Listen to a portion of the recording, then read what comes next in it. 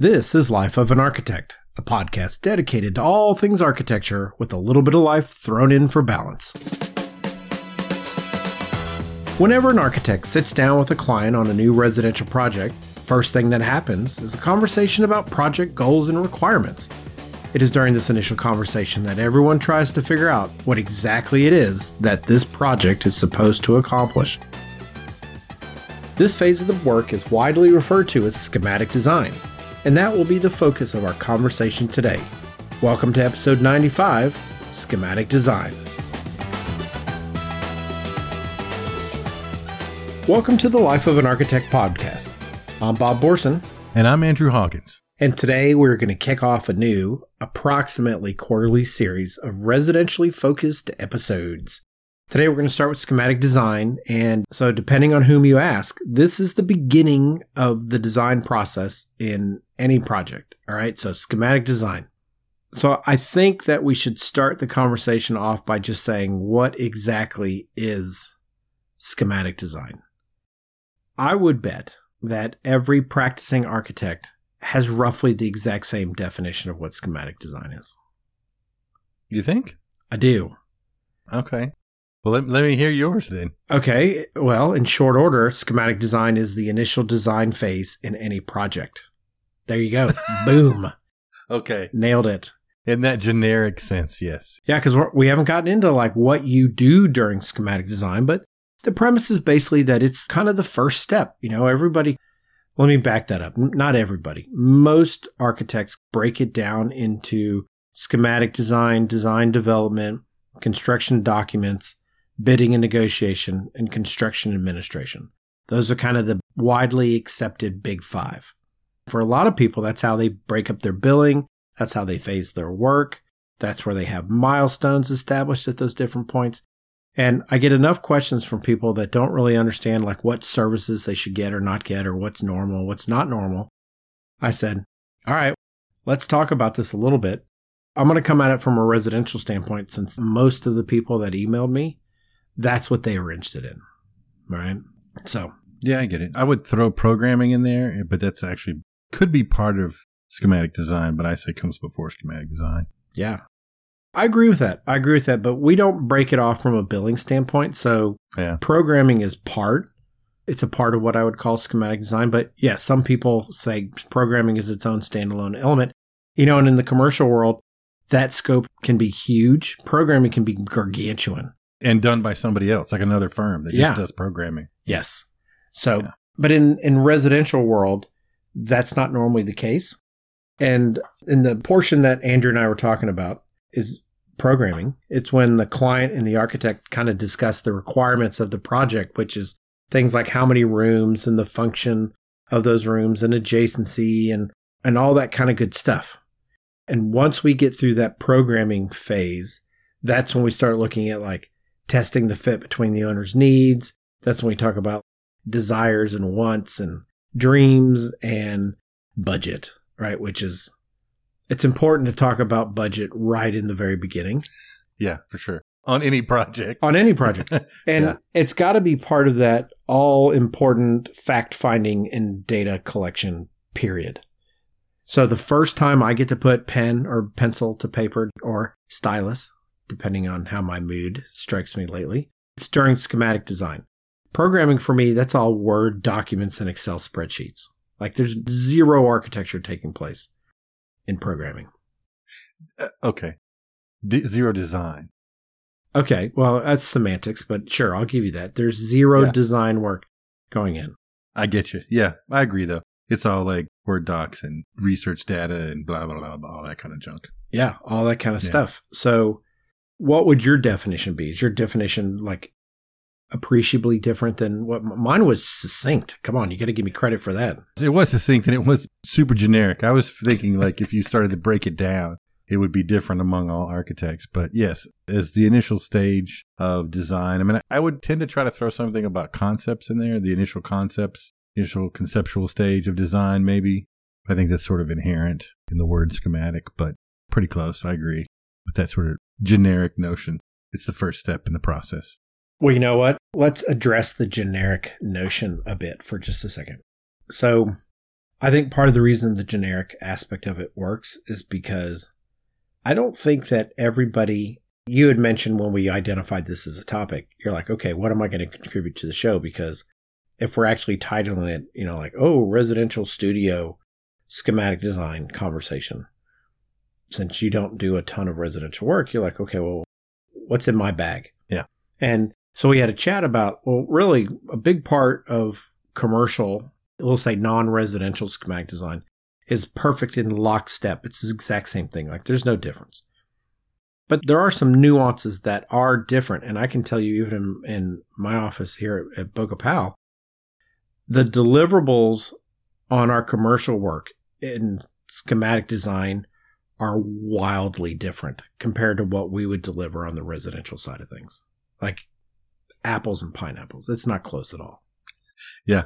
I could see that though. I mean, that makes sense to me. Yeah.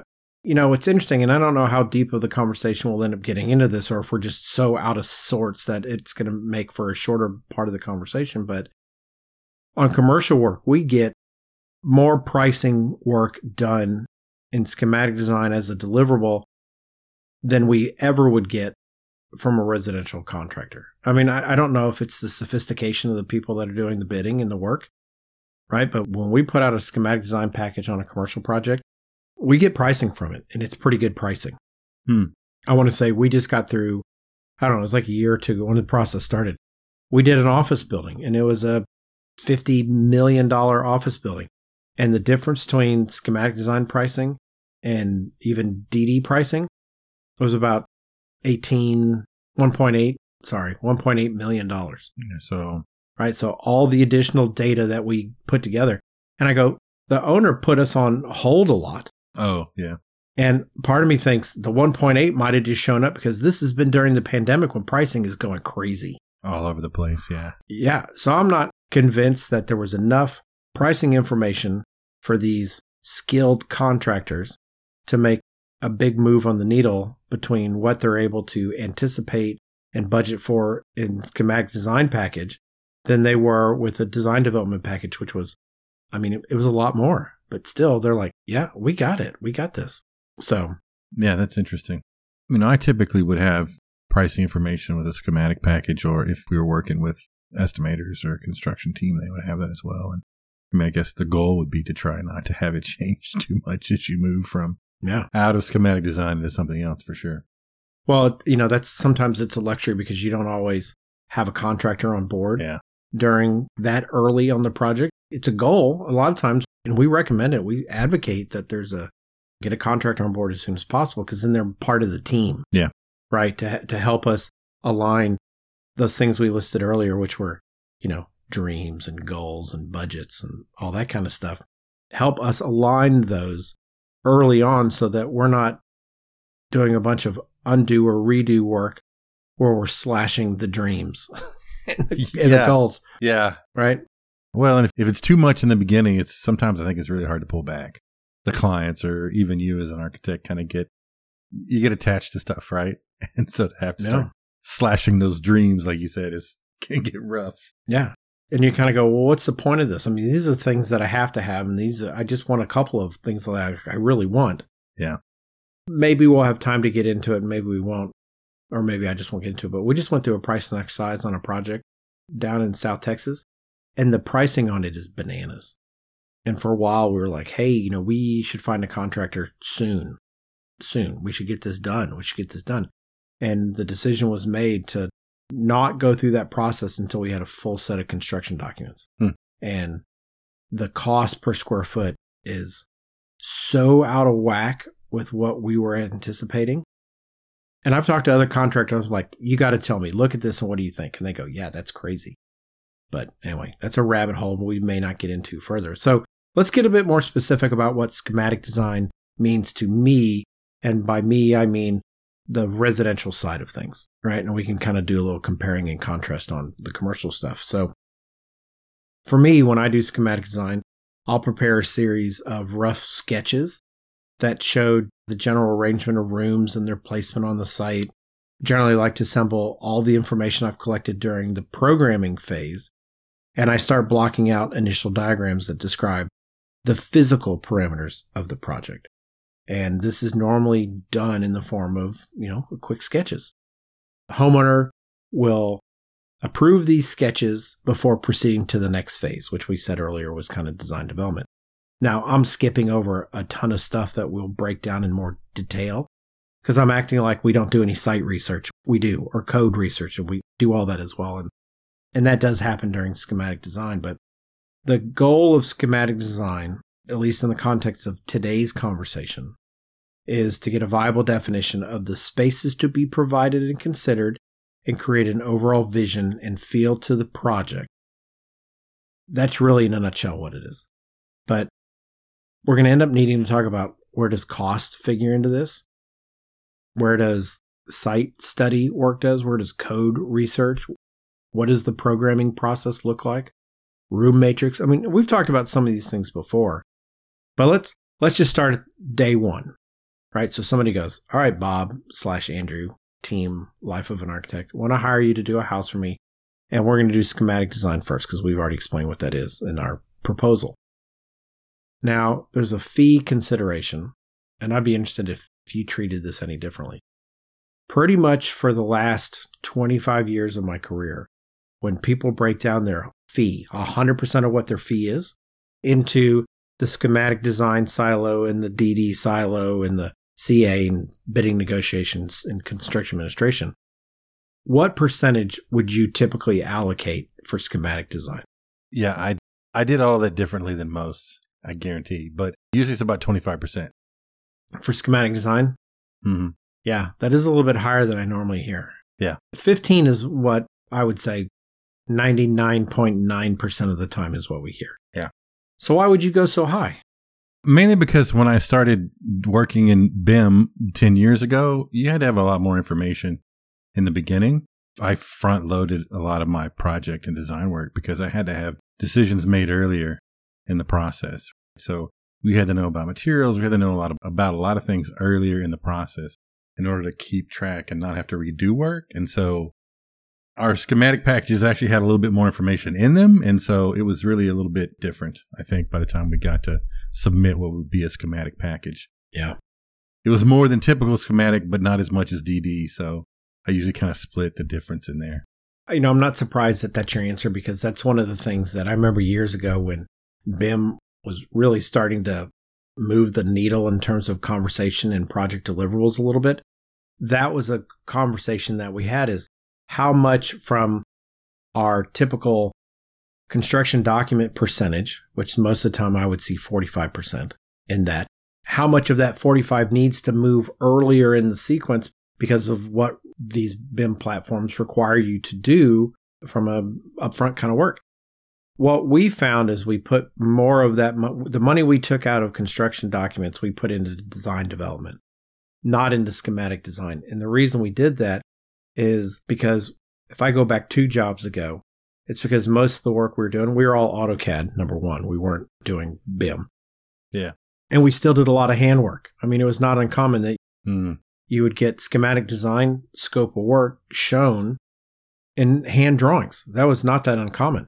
And in fact, even in my last job, the one where I had my name on the door, we were in Revit and we did all our drawings in Revit, but I did all the initial design work on top of Revit-based backgrounds. Yeah. Right? Because I don't want to open this can of worms too much just yet, but for me, it was all plan work. Schematic design was the introduction of all that programming information, all the response we got from the questionnaire. So it was like figuring out what rooms they want, figuring out how big those rooms should be.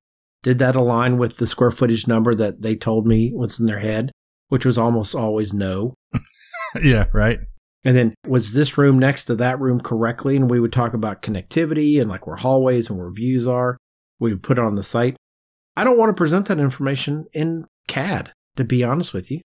I mean, the difference, I think sometimes, and maybe this is what manifests itself in an interesting way between residential and commercial, all our commercial clients, they know what they're doing. Like rarely is it a first time rodeo for these folks. Mm-hmm. Yeah.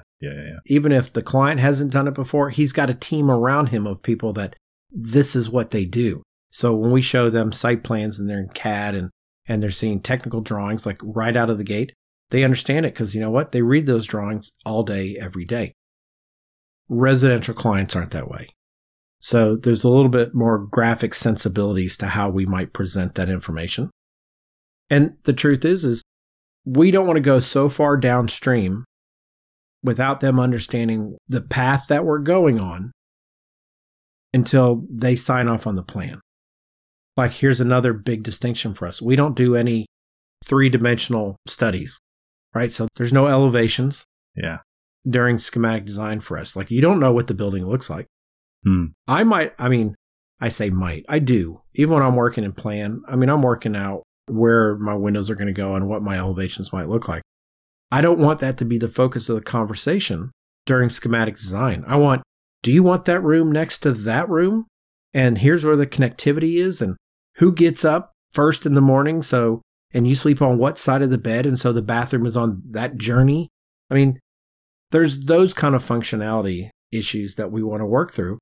And the questionnaire that we send out to our client, like I edit every single one. There's kind of like, here's the base document. And I'll go into it because we always have a couple conversations before we actually get that document in their hands. That's not a, hi, I'm Bill, give me your programming questionnaire. I'll do that first. Normally we have a conversation. They tell us kind of what they want. This is what I'm thinking. This is the style that I like. Those sorts of things. And then when they get the questionnaire, it's still probably 15 pages worth of questions. It's not a little homework assignment. Yeah. And I laugh with my wife a little bit about it because sometimes it's the document that allows people to work out their differences without me sitting at the table. Without you having to marriage counselor them in that process. Yeah. And I don't mean that in a nasty way because the truth is... No, It's just you kind of go, your expectation versus the two people that are coming together to live in this house. Do they both want the same thing? And they don't know all the questions that maybe they should be working through. And you might ask questions like, do you want a fireplace in the bedroom? And someone's like, oh, yeah. I didn't mean that in a dirty way. But, yeah. And then someone's like, fireplaces are ridiculous. Why would we ever have a fireplace? They're so inefficient. Or we live in Texas. We don't ever need one or whatever it is. Yeah. Yeah. Why would we do that? And you go, all right, well, y'all can work through those kinks by yourself. I can tell you pros and cons, but there's no surprise. There's no surprise by the time it gets to me and we have conversations. So those are lengthy documents. And so then the process from what we get all this question, we then go through it and we let them elaborate and we ask questions. We say, well, can you clarify this? And sometimes it's things like, do you want to eat in your kitchen? And we're trying to figure out, do you want a table in your kitchen? Do you need a dining room? Yeah. Do you want like an away portion where you actually have a table? Do you want a counter that has bar stools? Do you want a combination of the two or three? Yeah. So we have to work through all those nuances. Then we take all that data and then we bring it into our room matrix diagram. I wrote a post on this a while back. It was interesting. I got a lot of people that sent me feedback. And this one guy sent me, it was an even better room matrix than I was using. And I was like, this is awesome. Nice. So then what we do is we take all those rooms and we start plugging them in.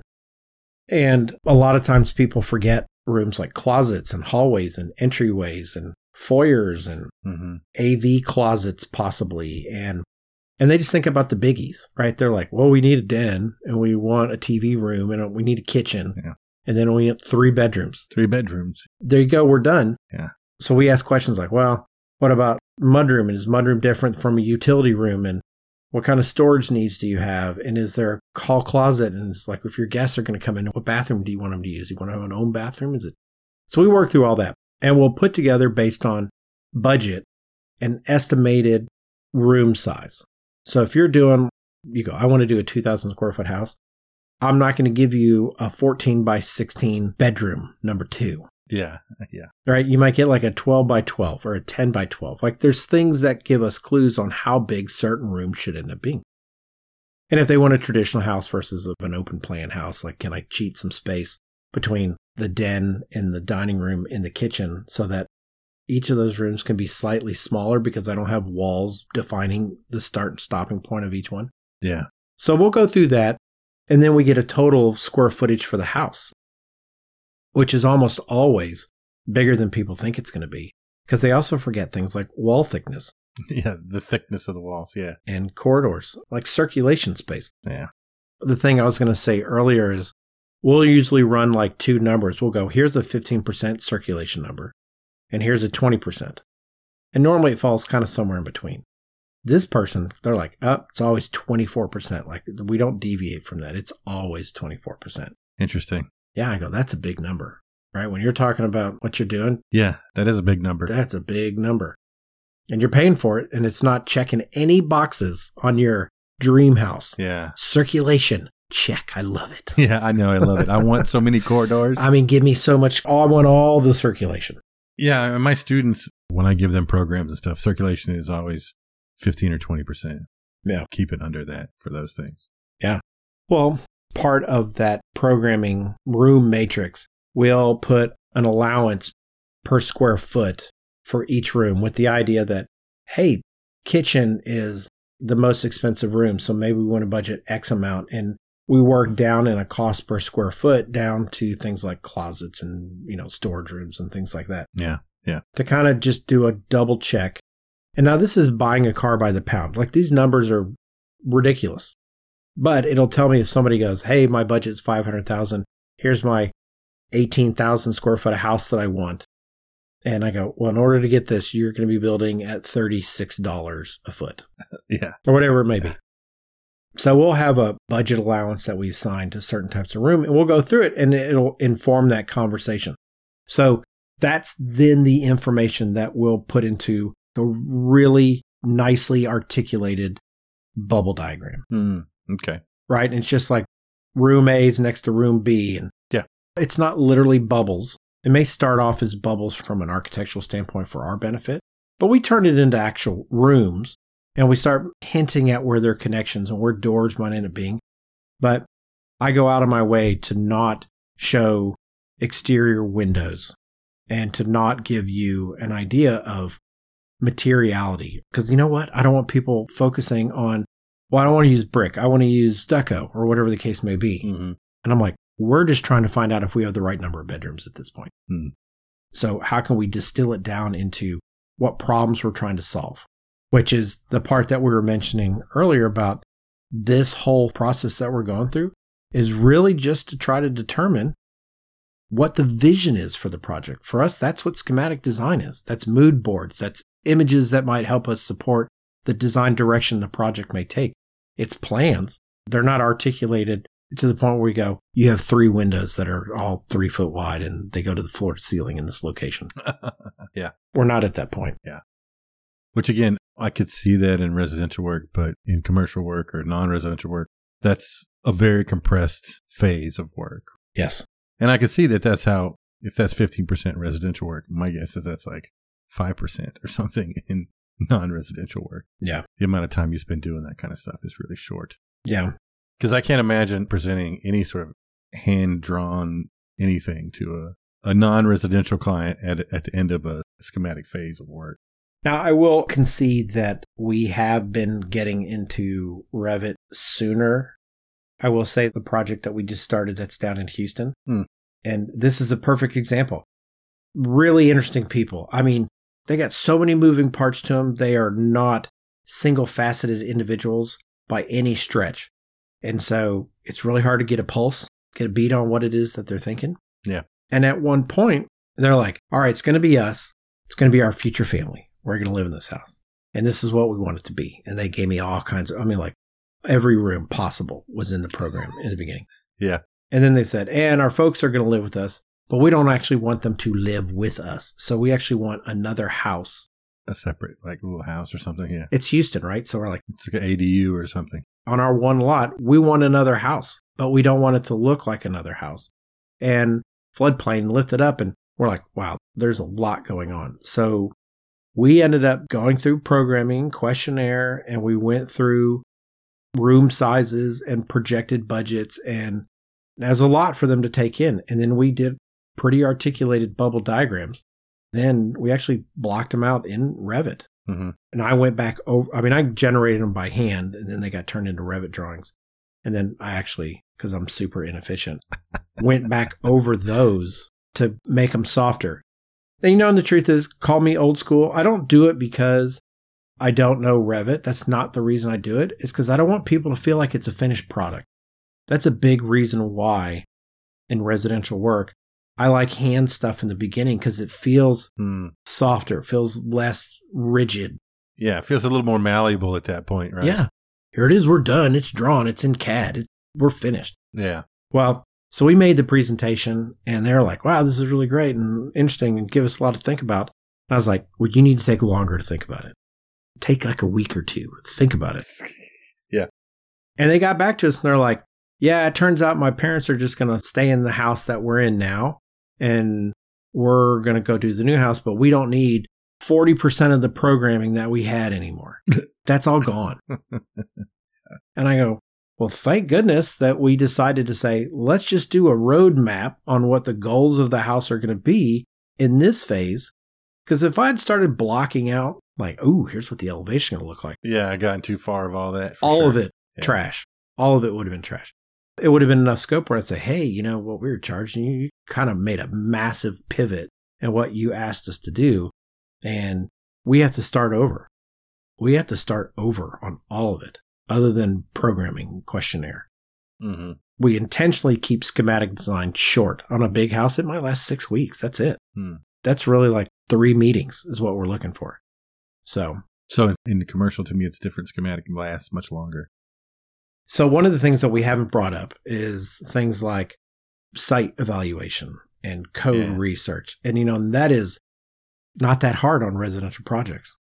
Code research, it doesn't change much. Now, I will say that sometimes there's requirements for the area in which you're building that says what you have to do. Yeah.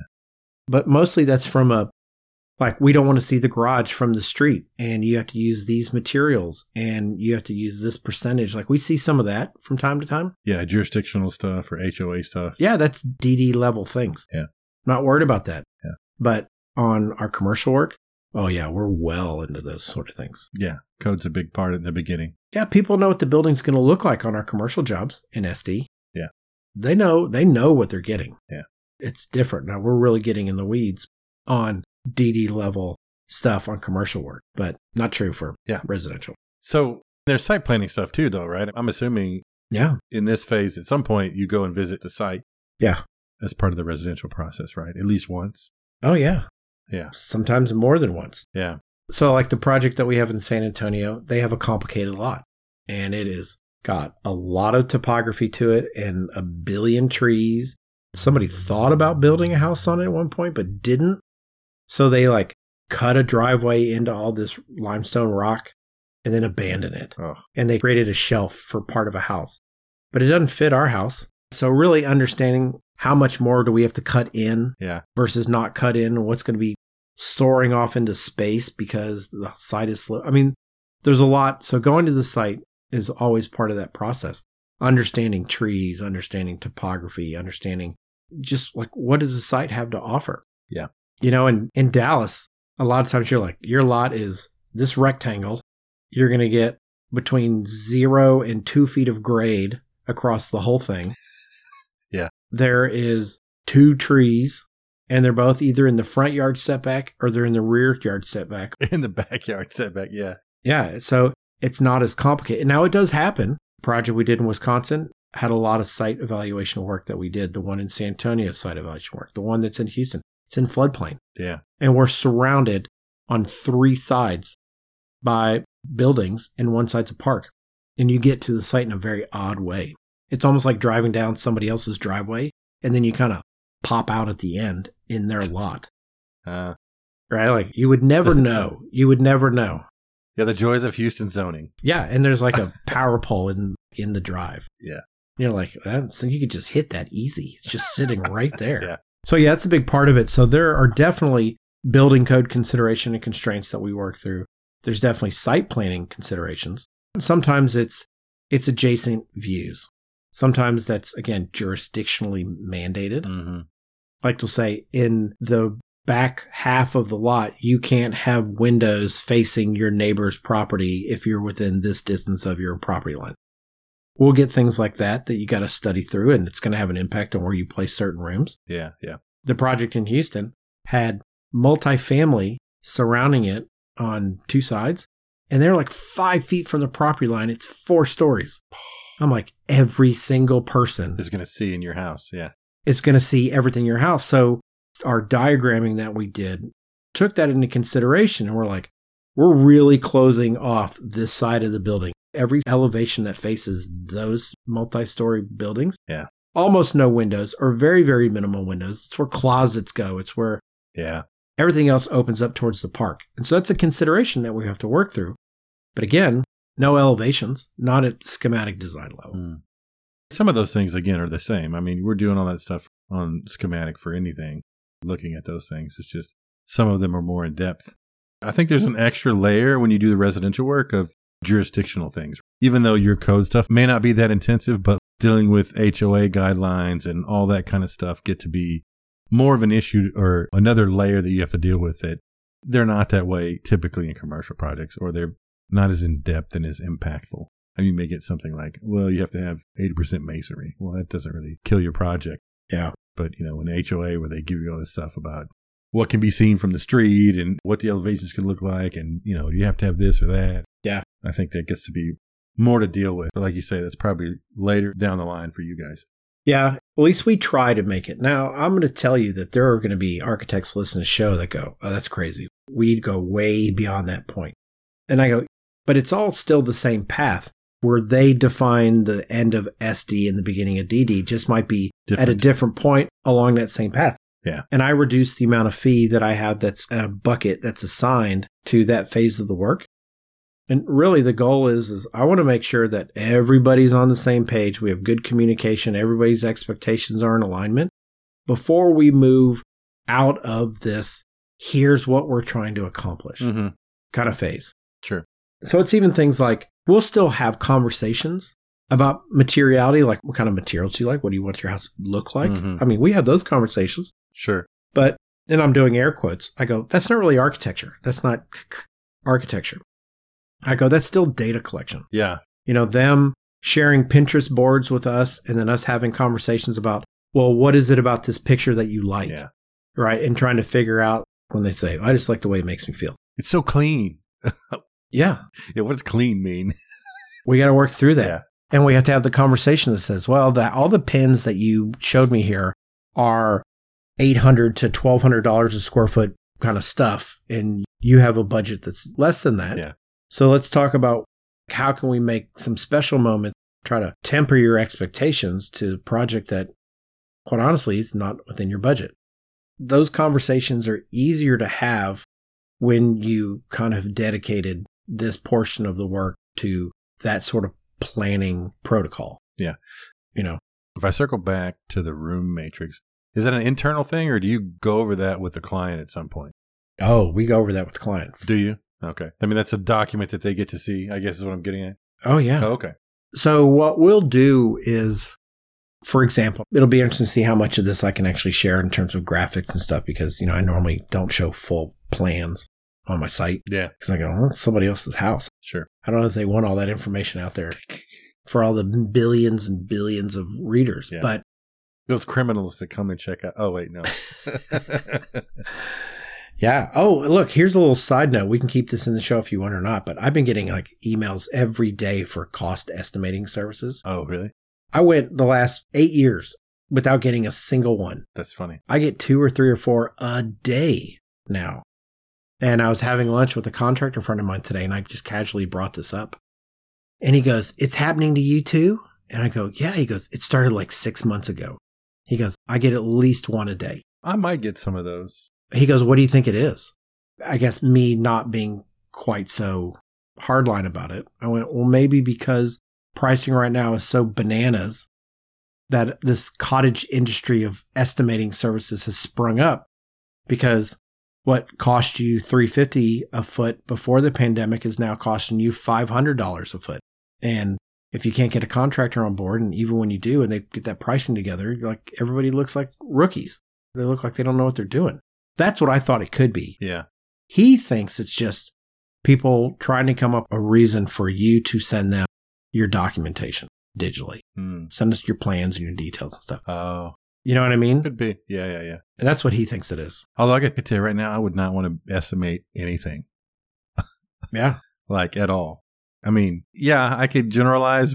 I would not want to do real estimating right now for anything because it's not going to last, or the prices change. By the time you finish that Excel document, it's completely different. Even the client, I talked to him about this today, the client whose project came in shockingly over budget. And the thing is, I go, in 25 years, I don't think I've missed a budget by more than about 10%. Yeah. Maybe a couple points, like maybe 12 or whatever. But this was like, I'm not even going to say, I don't want it recorded. It was so far off. Yeah. It was so preposterous that when they said, okay, what's the numbers? I go, I looked at them and I kind of shook my head. I go, I have no words to explain this. I can't. Yeah, it's nuts. It's nuts. Yeah. Like if I was doing just like basic schematic stuff and it's on me, I'd be like, everything's like $500-$600 a square foot, whatever it is. I mean, for my commercial stuff. You know what? You'd be in line with a lot of residential stuff. Yeah. I'd just be like, that's what it is. There's nothing fancy. I mean, it's nice. It's clean. I have a roof. It's the shape of an L. And they're not even attached to one another. Oh, yeah. So it's two ridge lines, shed roofs. And this is a house that probably the floor plan of it is probably 2,400 square feet. It's 2 stories in one spot. Yeah. But obviously I'm not putting a roof on the 1-story portion where the 2-story sits on top of it. Yeah, sure. So maybe I don't know, I haven't calculated the squares, but 2,400 square feet of roof. $100,000 for a metal roof. And I was like, what? Yeah, that is insane. Yeah. And they're like, what is it? Is it gold? You know, right? Is it titanium? Oh. Is it platinum? Is this a platinum roof? It's paint grip. It's just plain paint grip. And I go, you know what? That is crazy. That normally would be, you go like, oh, you're going to pay about $45,000 for that roof. And we're 200%. I go, anyway, rabbit hole. Yeah. So, but getting pricing. So what we end up doing is when we do that programming questionnaire and we do the room matrix, we put all this data into basically like a lookbook. So they'll get site plan study diagrams as part of it. They'll get programming documents. We'll have solar studies to say, look, this is where the sun's coming in. Because the other issue, like for the Houston houses, we go, look, you got people staring into your house, right? So we want to protect it. But that's the side that you want sun from. So when you build this house, the side that's going to be full of windows and stuff, there's no light coming in. Right? It's not facing the right way. Yeah. And so we're like, we really want to rotate this house 90 degrees in order to protect it, but still get some like actual vitamin D coming in your house. Mm-hmm. And so we're going to say it doesn't work. The site that you picked with all this programming got, here's how we make it work, but I don't think this is what you want. And the result was they go, yeah, you're right. We don't want to do that. So they reimagined the whole thing. But that deck that they got, not only did it include the programming questionnaire, it included the room matrix that we went through and what those things meant and where those things could be found and how big were the assumptions that we made. And in some rooms, they're like, that's way bigger than we think it needs to be. And so we'll have a conversation about, well, why do you think it should be smaller? I can tell you why I've made it this size. Yeah. Like generally speaking, I don't want to do a 10 by 10 bedroom. It doesn't matter what the room is. And I go, if I put a double bed and it has a comforter on it, right, as opposed to a sheet, and I have 2 nightstands, I am wall to wall in a 10-foot room. Yeah. Yeah. I mean, there's not much extra space. So you kind of go, you're thinking this is like a double bedroom? Your options are limited. And I go, if I make it 10 by 12, I can pressure release all of that. So we just got to make sure to have that conversation. So that's why we'll go through it. So that information will be shared. The dollar assumption we've made per square foot for the various rooms, that's presented. And then we'll end up showing images that talk about materiality, talk about light quality, talk about style. And these are all things that we've gleaned from them. Sometimes they've shared, Pinterest boards or images of projects that they like or whatever. And we'll kind of filter that down into a more of a homogeneous kind of, it's not everything that you like. It's like we're cherry picking out things that all play nicely together. Yeah. Right. Yeah. Trying to organize stuff in a way that makes sense. Yeah. Yeah. And we've eliminated the pictures that articulate, we like the light quality, even though the style is not what we want. So we go find a different image that maybe can articulate that light quality, but actually is in the style of the house that maybe they might be interested in. So we'll have pages and pages of that so we can talk about, hey, what we heard This is what is the imagery that's being created in our mind. So we'll go through that, and then we'll show them our floor plans. And they're done to scale. Yeah. And they're not literal bubbles. I mean, basically, if you look at a plan of a house, but you just get rid of like the exact windows. Like I might actually chop the wall open and do a single line to say windows will be in this wall. Oh, uh-huh. I haven't decided if it's 2 windows that are separated. Is it a gang of 3 in the middle? Is it one big one and one little one? So that'll be the package. That might be 30 or 40 sheets in this deck that we put together. So it's not a little amount of information, but it's just when it comes to the actual house, we don't do any elevation studies. We don't say this is what your plan would look like with brick versus stucco versus we've painted it versus we're building it out of a cardboard box. That's not the focus of the graphics that we're presenting. Again, wildly different. In commercial, man, you know what the building looks like. Yeah. In fact, you might get like 5 versions of what your building could look like. Exactly. Yeah, exactly. A lot different. You know, and the other thing I think is kind of interesting is, again, it really comes to the fact that this is data collection period. That's really, in my mind, and I don't think I'm not going to say it that way. I don't think that's necessarily typical for everybody. Like they might view schematic design as providing you with exterior elevations or, you know, I did a look online. What do you get in schematic design? Oh, yeah. And they had like electrical outlet plans. I was like, there's no residential firm that's doing outlet plans for you at schematic design level. Yeah, that's crazy. If you're paying for that, you're getting ripped off because it's going to change. Well, or hopefully you're not paying for it twice. Yes. Or they're just mailing it in. Yeah. Right? Yeah. So really, in my mind, that is schematic design. That is soup to nuts. That's how I see it.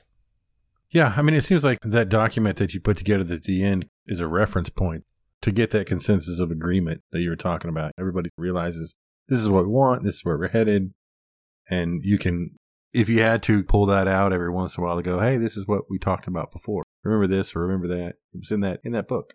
Yeah. Again, overall vision and feel to the project. That is my goal for the schematic design phase. Now, we talked about this being like a quarterly series that we'll go through. And you know what? This is really just a super long definition of how it works for a lot of architects out there. I don't think that I'm particularly unique in the regard of what sort of information I present at this phase of the project. The next time we have one of these chats, we'll say, well, we're going to talk about design development. That'll be something that we look into because that's when things really start to pivot a little bit. And that's when you start to see different sorts of piece of information. And we're not going to talk about that now because that's the next episode. That's the next episode. Yeah. So is there anything that you think that we've left out that somebody would go, well, they talked about all this stuff, but they left out blank? I don't think there is. I don't think this is overly complicated. It's really just kind of a pretty chill conversation about this is what I think you should do and what you should get during this phase of the work. Yeah, I mean, I can't think of anything really. Of course, in the site phase, I mean, there's utility things that you have to look at and blah, blah, blah. But we didn't dig into that too much. But I still don't think there's a whole lot that would be missing. No. I mean, it's all there. It's all there. Yeah. Okay. Well, then there you go. We just define what you get in residential work for schematic design, which means we get to move on to the would you rather question. All right. All right. And since we're talking about houses, I thought we'd have sort of a house-related would you rather question. Okay. All right. Is it my dream house versus my nightmare house? No. No. But, you know, it could be. I think both of these are nightmare houses. It's which nightmare house would you rather live in? Okay. All right. Well, let's hear it. You know, and I can tell you, to me, this is a super obvious, easy, one correct answer here. Oh, yeah. Yeah. And the first person I asked chose the other answer. And I was like, what? You're a lunatic. And they're like, all right, so here you go. Yeah. Would you rather live in a house with no windows or a house with dirty floors? Yeah, that seems easy to me. It's dirty floors. Even though I hate the dirt, like I can't stand it, I got to do dirty floors. And you can't wear shoes or socks. Well, then that's not right. Come on. Look, I get to make whatever rules I want. Although, actually, my question would be, are they just always dirty? Like, I can't clean them? Always. What is defined dirty? Like, I vacuum and then they're just instantly dirty again. Yes. There's like other people's hair on the floor. Oh, There's man, come on. Yes. You're going to step on something, you're going to go, ugh, something in between my toes. And it's going to be like an 18-inch long piece of blonde hair. And you're going to go, I don't have blonde hair. I mean, shudder. Where is that coming from, though? That's gross. You know what? It is. Sand and grit and dirt and like just a random straw is going to be on like every room. Leaves everywhere. Yes, all of that. Oh, it's man. dirty. Now that you're making it worse, maybe that's not what I want, but because I can't imagine not having windows. That would be terrible. But the depiction you just gave of that dirty floor makes my skin crawl. Man, like, I'm just what? When you climb into bed, you're going to be dragging some of that stuff into the sheets. Oh, yeah, of course. Sure. You would have to. For sure. I mean, I could say, well, I'm just going to wear shoes all the time, but I don't want to wear shoes in my house all the time. That's tragic. I don't think you can. I'm going to say, like, you're barefooting in the house. Man. Yeah. Now I don't know. And then the house with no windows, I kind of go, you can go outside. Like, just go outside. I guess, but I don't know. I like looking out windows. I like, you know what? Go outside. Yeah, but if it's like 30 degrees and snowing, I don't want us to go outside to see what it looks like. I want to be able to sit inside and look out the windows. Okay, that's a fair point. That's a fair point. Or if it's 108 degrees, I don't want to have to go outside. I want to sit in my air conditioning and look out the window. I'm going to be outside in my pool looking at my house with no windows. That's what I want. Well, that might be okay. Although now I just thought of, maybe I just play the floor as lava all the time for the rest of my life. And just jump from furniture to furniture to furniture so I never have to touch the floor. Ugh, just seeing it. I could just set my house up like that, though, right? All right, here's a chair, and then there's an ottoman, and there's another ottoman, and then there's a couch, and then there's some chair in my bedroom to jump onto, and I'm doing that. I'm just playing the floor as lava for the rest of my life. Okay, that's funny, right? But I still, you know what? I think that would work maybe for a while because having it stuck to you, clearly, that's a horror show. Oh, yeah. God. Oh, you know, yeah. and the thing that pushes it over when the question came up, I was like, just hair. There's like hair on the floor. And like, it's not your hair necessarily. Well, but I'm just thinking about like, so what happens? So even if kitty litter, it's kitty litter. You drop too. Food. Oh, it's dead to you. Right? You can't pick it up. Oh, no, I just spilled this whole bowl of soup. Well, it's got to stay there. No, I didn't think about if you. Right, like, oh, no, so not that. Gross, right? Like after time, it's going to be. Yeah, now I may have shifted because that's just, I may have to live with no windows because this scenario is getting way too gross. It's so terrible. Way too gross. For me, it's the hair. It's the hair and the grit. That's what it is. I'm not worried about spilling soup on the floor, right? Because I go, you know what? I'm like, you could clean that up, but you could clean it up and grit and hair and straws are going to show up.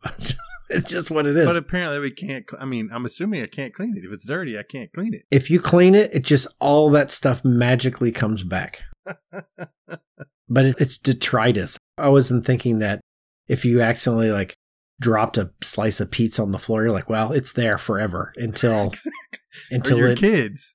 I mean, can you imagine all the stuff my kids have spilled over there? No, it's so you can't do it. Gross. So gross. Yeah, you can't do it, right? So it has to be house with no windows. I think I have to move no windows, I guess. I don't know. I don't like either option. I don't like either option at all, but I will take cleanliness over, I guess, daylight. Okay. Granted, it says windows. You could have a hole in the wall and no window. I'm going to loophole it and say I just got a bunch of skylights or clear story or something like that. Those aren't like necessarily windows. I mean, clear story, I guess, are, but I can have a whole bunch of skylights at least. Well, I'm going to say skylights is not the same thing as a hole in your roof. If you want a hole in your roof, yes. You want a hole in your wall that doesn't have a window in it? I'm going to say, sure, why not? So what about a glass door? No. That's not a window. Doesn't matter. That's not a window. No, you know what? That's not a window. No, you can't have it. My house is just going to have glass doors everywhere. Yeah, I'm going to say you can't do that. But I am going to say that you don't have to enclose your entire house. So you could end up having a wall that doesn't have a window in it, but it can have a hole in the wall, but just no window. And so that means you couldn't lock your house up. Somebody could just walk in and go, just climb in. Well, yeah. So I'm not going to do that. I'm trying to find a better loophole than that. Yeah. Even if you put them a pie, they'll ladder themselves into your clean, delightful house Whereas if someone broke into my dirty floor house, they're like, I don't want anything from this. I don't want anything to do with that, yeah. I want nothing from this house. I guess like you could have a screened-in porch. You could? I could go outside and sit out there. That would be okay. Well, that just helps you with bugs. It doesn't help you with temperature. If it's cold, it's still cold. But a little bit. But if it's hot, I mean, you're still in the shade. There's sun. Yes. You can have a fan. Yes. You could also have a space heater out there. So there's ways to work around it now. Yeah. So, all right. I've loopholed it. It's no windows. That's fine. Yeah, that's the right answer. Anyone who says otherwise, you're dead to me. There's no way. Like you get. Yeah, I don't know. How dirty are you? Can you take it? At first, I didn't imagine it being that gross. And then the more we talked about it, the grosser it got. And I'm of course. Yeah, I'm done. Because if you could just clean it, then I go, you do realize the point of all these would you rathers is to make both options so bad that it's almost impossible to choose between the two. Yeah. And if I go, it's dirty floors, you're like, that's not that. I just put on socks or wear shoes, whatever. And I go, no, way worse. Bare feet. Sticking stuff, grit. Ugh. But still, if even socks would not be good. I mean, you can feel stuff like that through your socks, and you just have one sort of pair of house socks, and they just look like a dead cat because they've got so much hair and stuff all attached to them. Right? So gross. All right, look, I'm going to say that's it. We're in agreement. Yeah, I think so. Yeah, you'd rather live in a house with no windows. Yeah, I just think so. Yeah. All right, well, there you go. All right, so I think between that delightful question and our chat on schematic design, we've reached a decent conclusion to today's topic. So thanks for being with us today for episode 95, Schematic Design.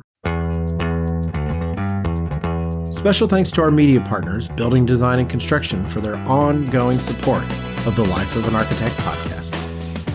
Want to get every new episode automatically downloaded? Make sure to hit that follow or subscribe button on your podcast player of choice so you can get alerted every time we publish a fresh and clean new episode. While you're there, please consider giving us a rating, and I would greatly appreciate it if you leave us a 5-bubble, hand-drawn diagram plan rating for the podcast.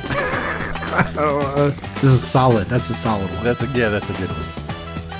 To get even more content, head over to lifeofanarchitect.com for blog posts, links, and info from this unbelievable episode and all the website has to offer. You can even add your voice and join the conversation. Thanks so much for tuning in. Take it easy, everybody. Cheers.